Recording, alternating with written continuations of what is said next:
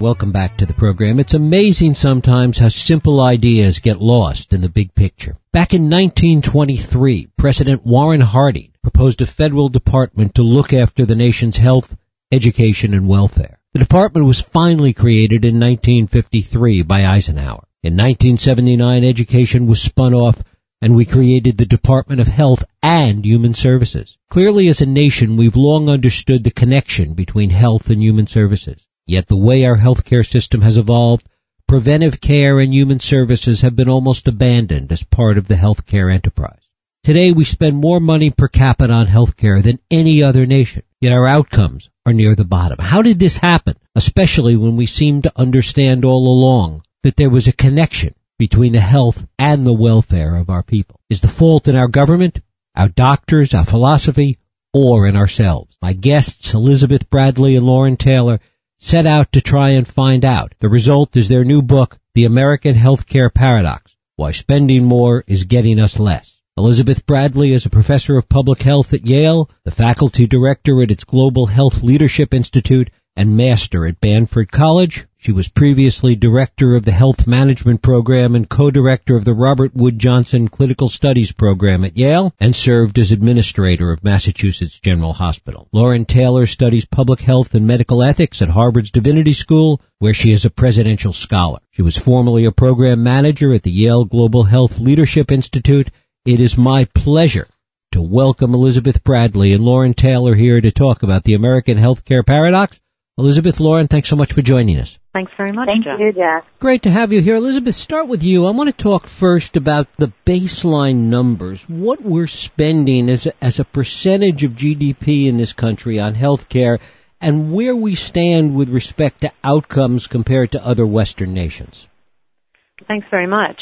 We're spending just under 18% of our GDP in the United States on healthcare. This translates into about $8,000 per person.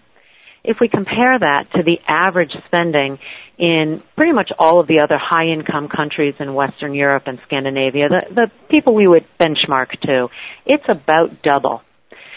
In terms of our outcomes, we look across 34 of these high-income countries, what's known as the OECD countries.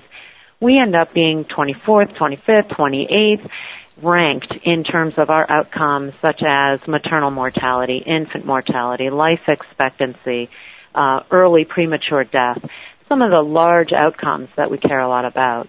Additionally, we also rank very low in terms of the number of disabled days we have, the prevalence of adult-onset diabetes, prevalence of heart disease, prevalence of colon cancer. Our outcomes are just not as good. Lauren, talk a little bit about how your research on this project evolved. And, we hear so much today in the healthcare debate about bending the cost curve and bringing some of the costs of healthcare down.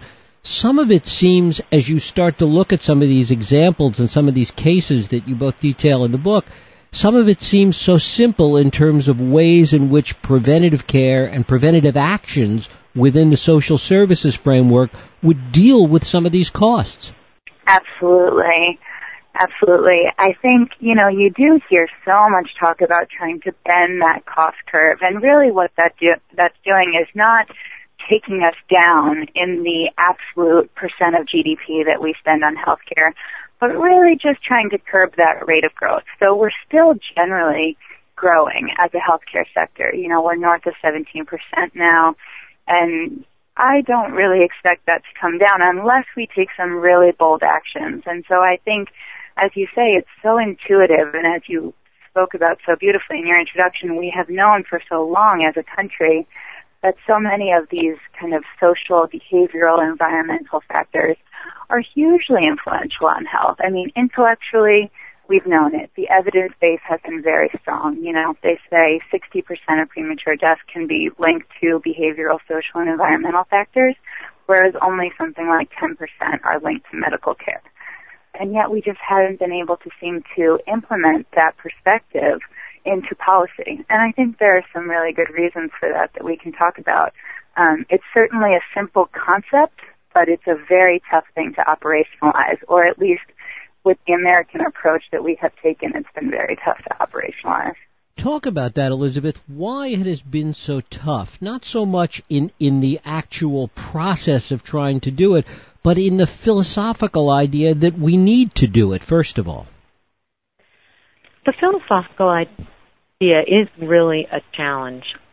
One of the main issues that we face is when you think about medical care as one of the determinants of one's ultimate health, it's a pretty individualistic thing. You can take control of that. You can say yourself, I'm going to go see my doctor, and it feels controllable. It feels like something that sort of aligns with our great individualism in the American public, that, I've got this problem, I'm going to privately go to my physician, he's going to or she's going to fix it.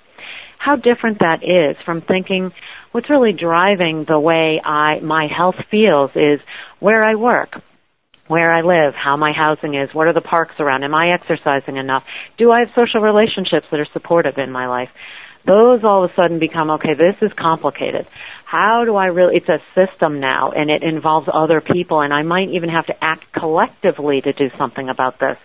That's philosophically it's really a second language for the American public to think collectively, how do we take care of our health, as opposed to sort of the quick fix. I'll go take this pill, or I'll go see my doctor, and it will be done. And I do think you're right to call it a sort of philosophical or cultural approach that's challenging. It's more than just logistics. It really is a sense that we have medicalized everything, that we've taken all of the problems that are in this broad framework we've been talking about and made them medical problems. Some have argued that. I think it's a little bit of an overstatement. It's important to understand there has been medicalization of some problems. We've been depending on a medical care system to address some of the social, cultural, economic, behavioral problems we have. That's true. We also have to look at the other side. We've gotten a lot of good things from this medicalization. It's been tremendously expensive. But we do have, if you're a diabetic, you are going to get the highest technical quality care for that. If you need a kidney transplant, you're going to get it fast, and it's going to be very high quality. Knee replacements, we do that better than any other country. So there are avenues that our money is really paying off. It's just not paying off if you look at a society's overall, their health outcomes, their life expectancy, some of these broad prevalence of these illnesses, and that's where we're really falling short. Lauren, talk a little bit about how other Western nations are dealing with this, some of the things they're doing differently and the kind of outcomes they're seeing as a result. So when we looked to the global community and we looked at these rankings, the OECD rankings that the U.S. always seems to do so poorly in, we found that the real stars of the global community were actually Scandinavian countries. So this is Norway, Sweden, Denmark. And so we went and visited, and we spoke to policymakers and voters and some healthcare providers about how their approach was different. And what they told us was, in contrast to the U.S. approach, where we see healthcare as something that's really driven by the free market, it's a good or a product, in many cases the same way that other widgets are goods and products to be purchased and the price is set kind of by the invisible hand, if you will. Social services, on the other hand, in the U.S. are often considered something that the government allocates and pays for with some nonprofits built in. In Scandinavia, they said, no, we see these two things as two halves of the same whole. And I will say that the government really does take accountability for both. They do a lot of local budgeting in a pooled fashion where provinces can get a pot of money and decide how they want to spend it, whether they want to prioritize the healthcare spending or whether they think some of the upstream determinants of health are really a better investment. And so I think we did learn a lot from them. It was about centralizing accountability. And that doesn't necessarily mean that when we come back to the United States, we need to centralize accountability in the government the way those Scandinavian countries do. But I do think it highlights the importance of having an entity that says, I am responsible for health, and pinpointing where that responsibility lies. When we look at this, Elizabeth, we see, and perhaps it is no accident whatsoever, when we look at educational outcomes around the world and we look at the PISA testing and what countries are doing well there, we find it's in many cases these same Scandinavian countries. Talk a little about that. I think what Lauren said is exactly is exactly right. The Scandinavian countries do take a look at these different services holistically. So, for instance, it wouldn't be surprising if their educational outcomes are better because they also are thinking about the health aspects of being able to learn, just as we would argue that education itself can really help mitigate some sort of illnesses and mitigate some poor health behaviors.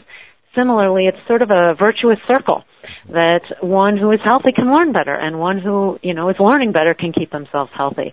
So that holism that we see in Scandinavia and we see less of, as you started with your introduction, we have more fragmentation in the United States. The holism is really starting to look as if it pays off. It's interesting, though, Elizabeth, that we have our own kind of laboratories in the United States, because if we look at this, as you talk about in the book, on a state-by-state basis, we see this difference in outcomes within the broader framework we've been talking about.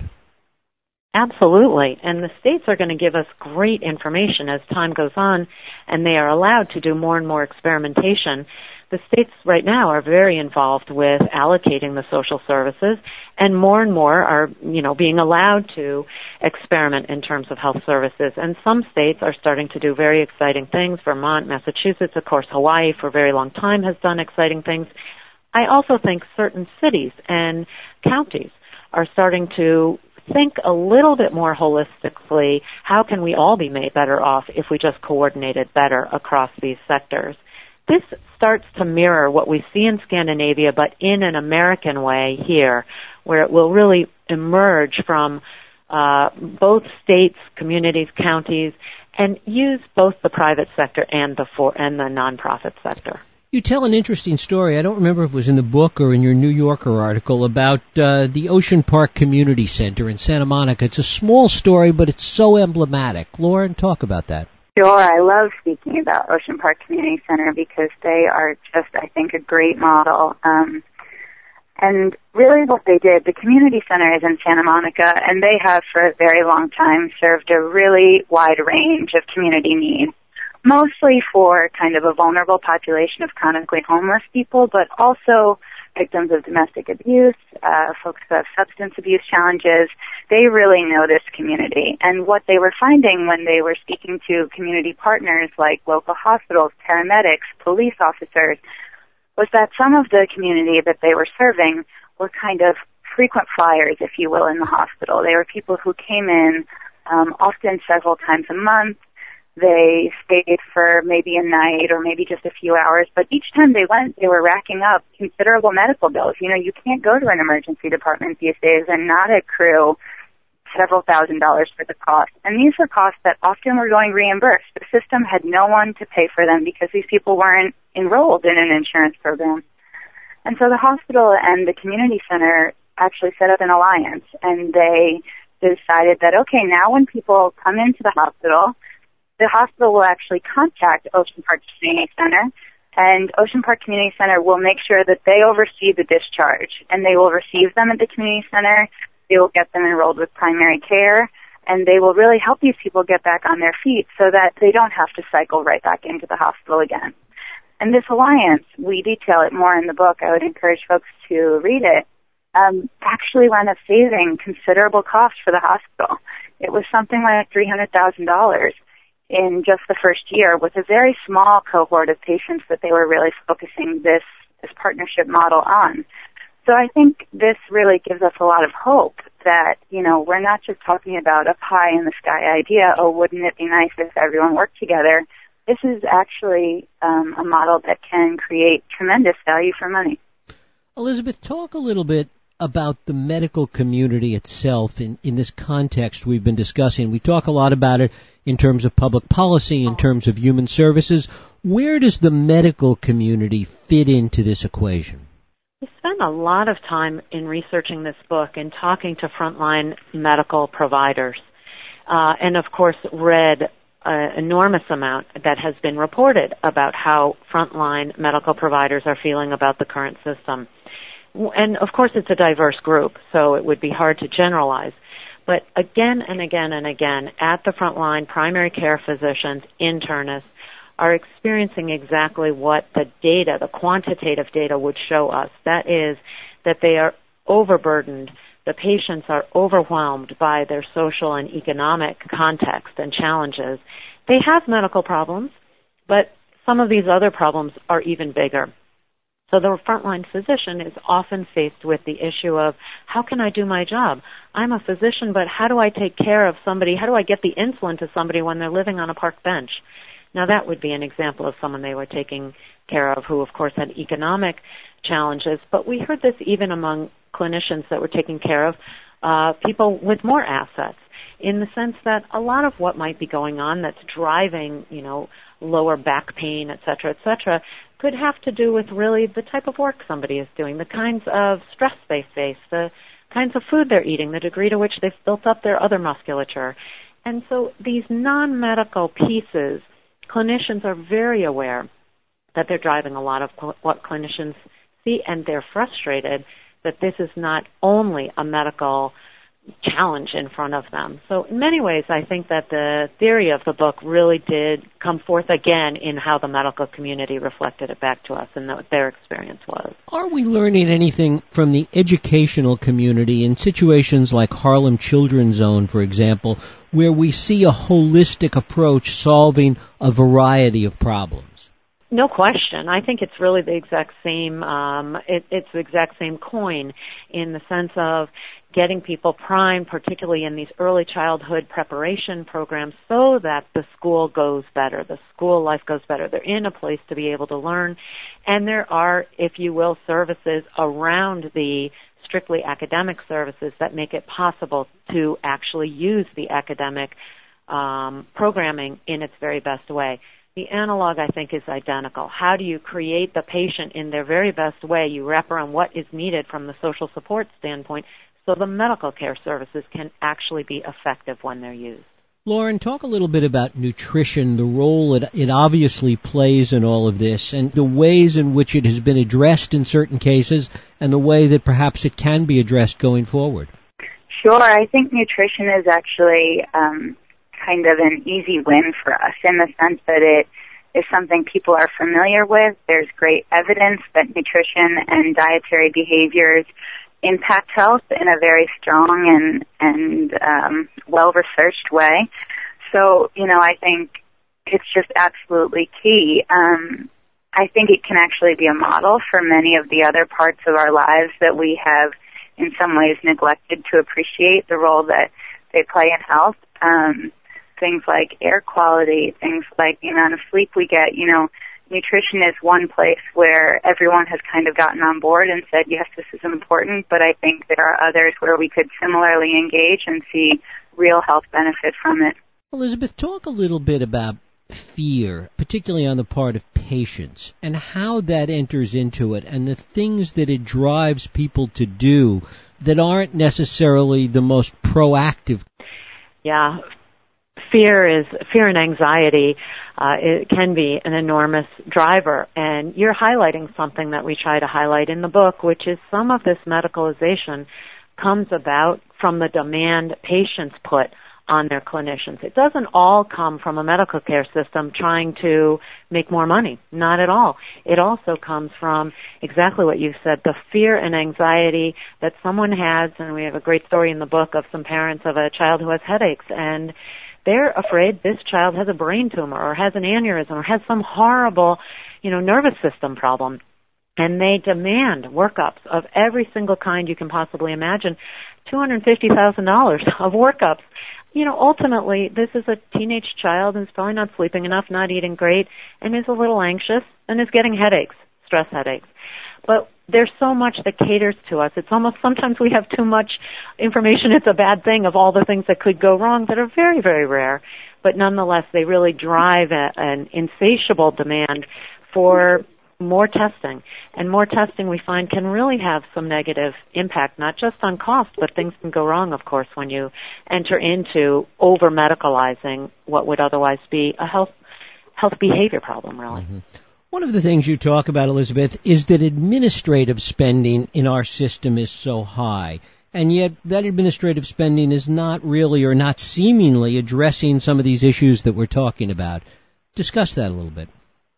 The administrative spending in our system is usually the way we think of how much of the healthcare dollar of that 18% of GDP is going to patient care versus going to administration, profit, et cetera, marketing, et cetera.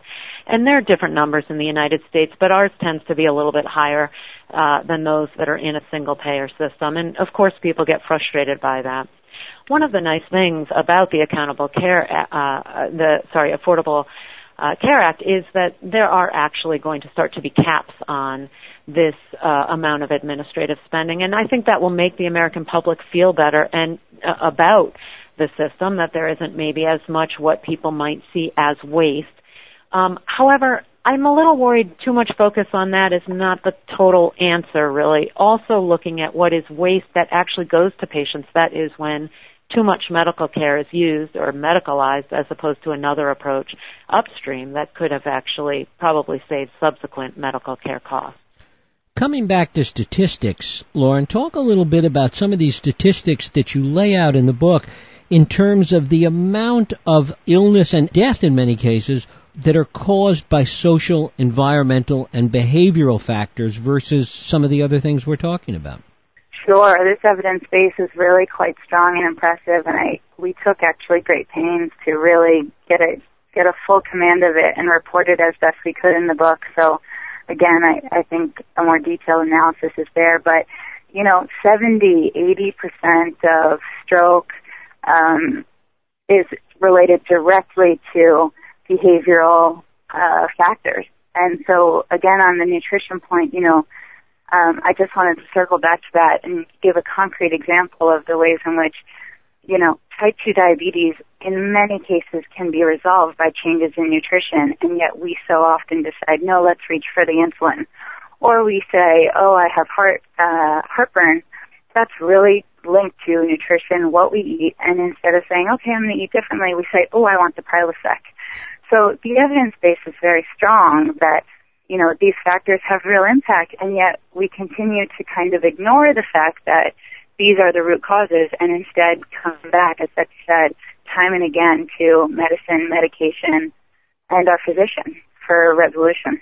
Elizabeth, I want to talk about the fact that while we've discussed a lot of areas around a poorer population, that this is very much a middle-class issue as well. Yes, we're made great pains in the book to not sort of castigate this system that we have as just not being good service for people who are poor. It's not really just about the safety net and social programs for very poor people. Absolutely not. If we think about the middle class or high income people, and you think about our own way in which we deal with the medical care system, isn't it important if we have, sort of stomach pain to really think holistically about what are the social pieces that could be causing me this? Even as we look at our health behavior, all the data on smoking. Smoking is not an individual choice only. Certainly the individual ultimately has to choose, but we smoke a lot more if our friends smoke. We are more likely to be obese if our friends are obese. It's very much our health at any income level is a combination, not just of our own doing, but of the social environment we live in. That's a point we're really trying to raise awareness on and change the discourse about health in the United States. Anytime, Elizabeth, that there's a discussion about some of these things that we're talking about all these various aspects of health and welfare, even of education, the debate between public and private always sort of rears its head. Talk about where that debate fits into this larger framework we're discussing. You're so right. And people very often look at social services and just say, oh, that's public sector things. But just as to the last question, we really have to look at these sort of social determinants of health. A lot of those are things that are produced in a private sector, that are produced by our own choices as people. What kind of a house are we going to get? What kind of exercise are we going to get? What kind of gym are we going to go to? So these things are not all public sector services. It's more important to think, are they things that address social determinants, economic determinants, where we live, walk, play, eat, etc.? Is that the domain of determinant we're talking about, or is it medical? I think that distinction is a lot more important than Is it provided by the public sector or is it provided by the private sector? As we look throughout the world in high-income countries, all countries have picked different approaches. Is it going to be delivered in private or public or a mix? And that ends up not being the distinguishing factor in terms of what drives their disparate health outcomes. What drives it more is how much are they really spending in medical care versus how much are they spending in their social services. You mentioned, Elizabeth, administrative costs before. Are there other aspects of the Affordable Care Act that address some of these paradoxical issues that we're talking about? I think there really are, and I think there are ways, there are reasons to be optimistic. The ACA sets a platform by which we will, as a country, begin to understand what are we really spending on health care. They're no longer going to be all the hidden costs, because everybody will have to have insurance. Once everybody has insurance, then we can really understand how are we managing this dollar, and can we align our spending with what really is the most cost effective. At the end of the day, if we implement it right, it's going to give us the policy tools to spend not more, but spend more wisely. Elizabeth Bradley, Lauren Taylor, the book is The American Healthcare Paradox, Why Spending More is Getting Us Less. It's just out from Public Affairs. Elizabeth, Lauren, I thank you both for spending time with us today. Thank you so much. Thank you. We'll take a break. I'll be right back.